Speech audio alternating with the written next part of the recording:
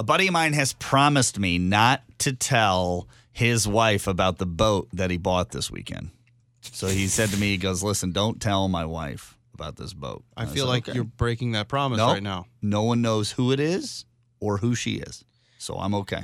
Here's my question. He's never going to let her use it? I mean, if she's supposed to not know about it, she's never going to, like, go on the boat with him? No, that's what I said to him.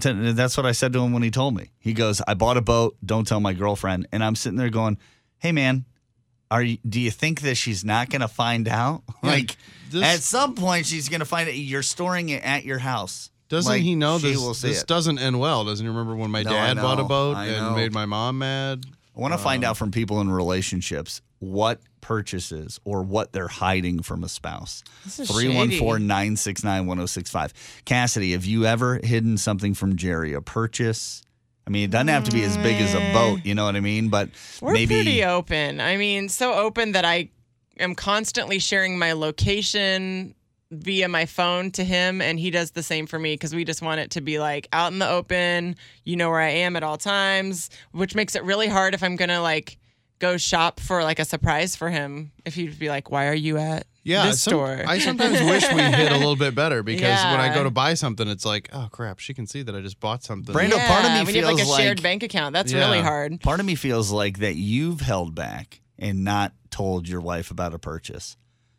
Really? I did. I just have that feel, like Brando kind of has this sneaky feeling about him when it comes to purchases. There was a couple like he years would feel ago, bad about something he bought. Well, yeah, a couple years ago, you remember when I bought the golf clubs?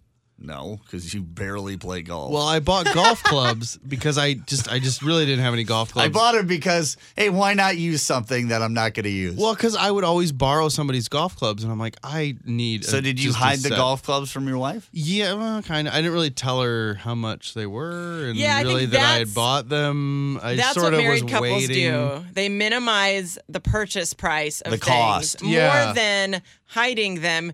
You go, oh, like if I ask Jerry's thing is when I go, well, that's a new shirt. And he goes, no, I bought this a year ago. I said, well, I've never seen it before, so it's new to you. Well, no, but I got it and it was on sale. It was on sale. And I do that too. I got a good deal on it. I'm like, well, it was $80, but I got it for $20. Our boss, Scott Pocket, has a deal with his significant other that if it's over $500, they have to talk about it. If it's under $500, he doesn't care. Dang, I'd be buying a lot of $499 things if I was Scott Pocket's significant other.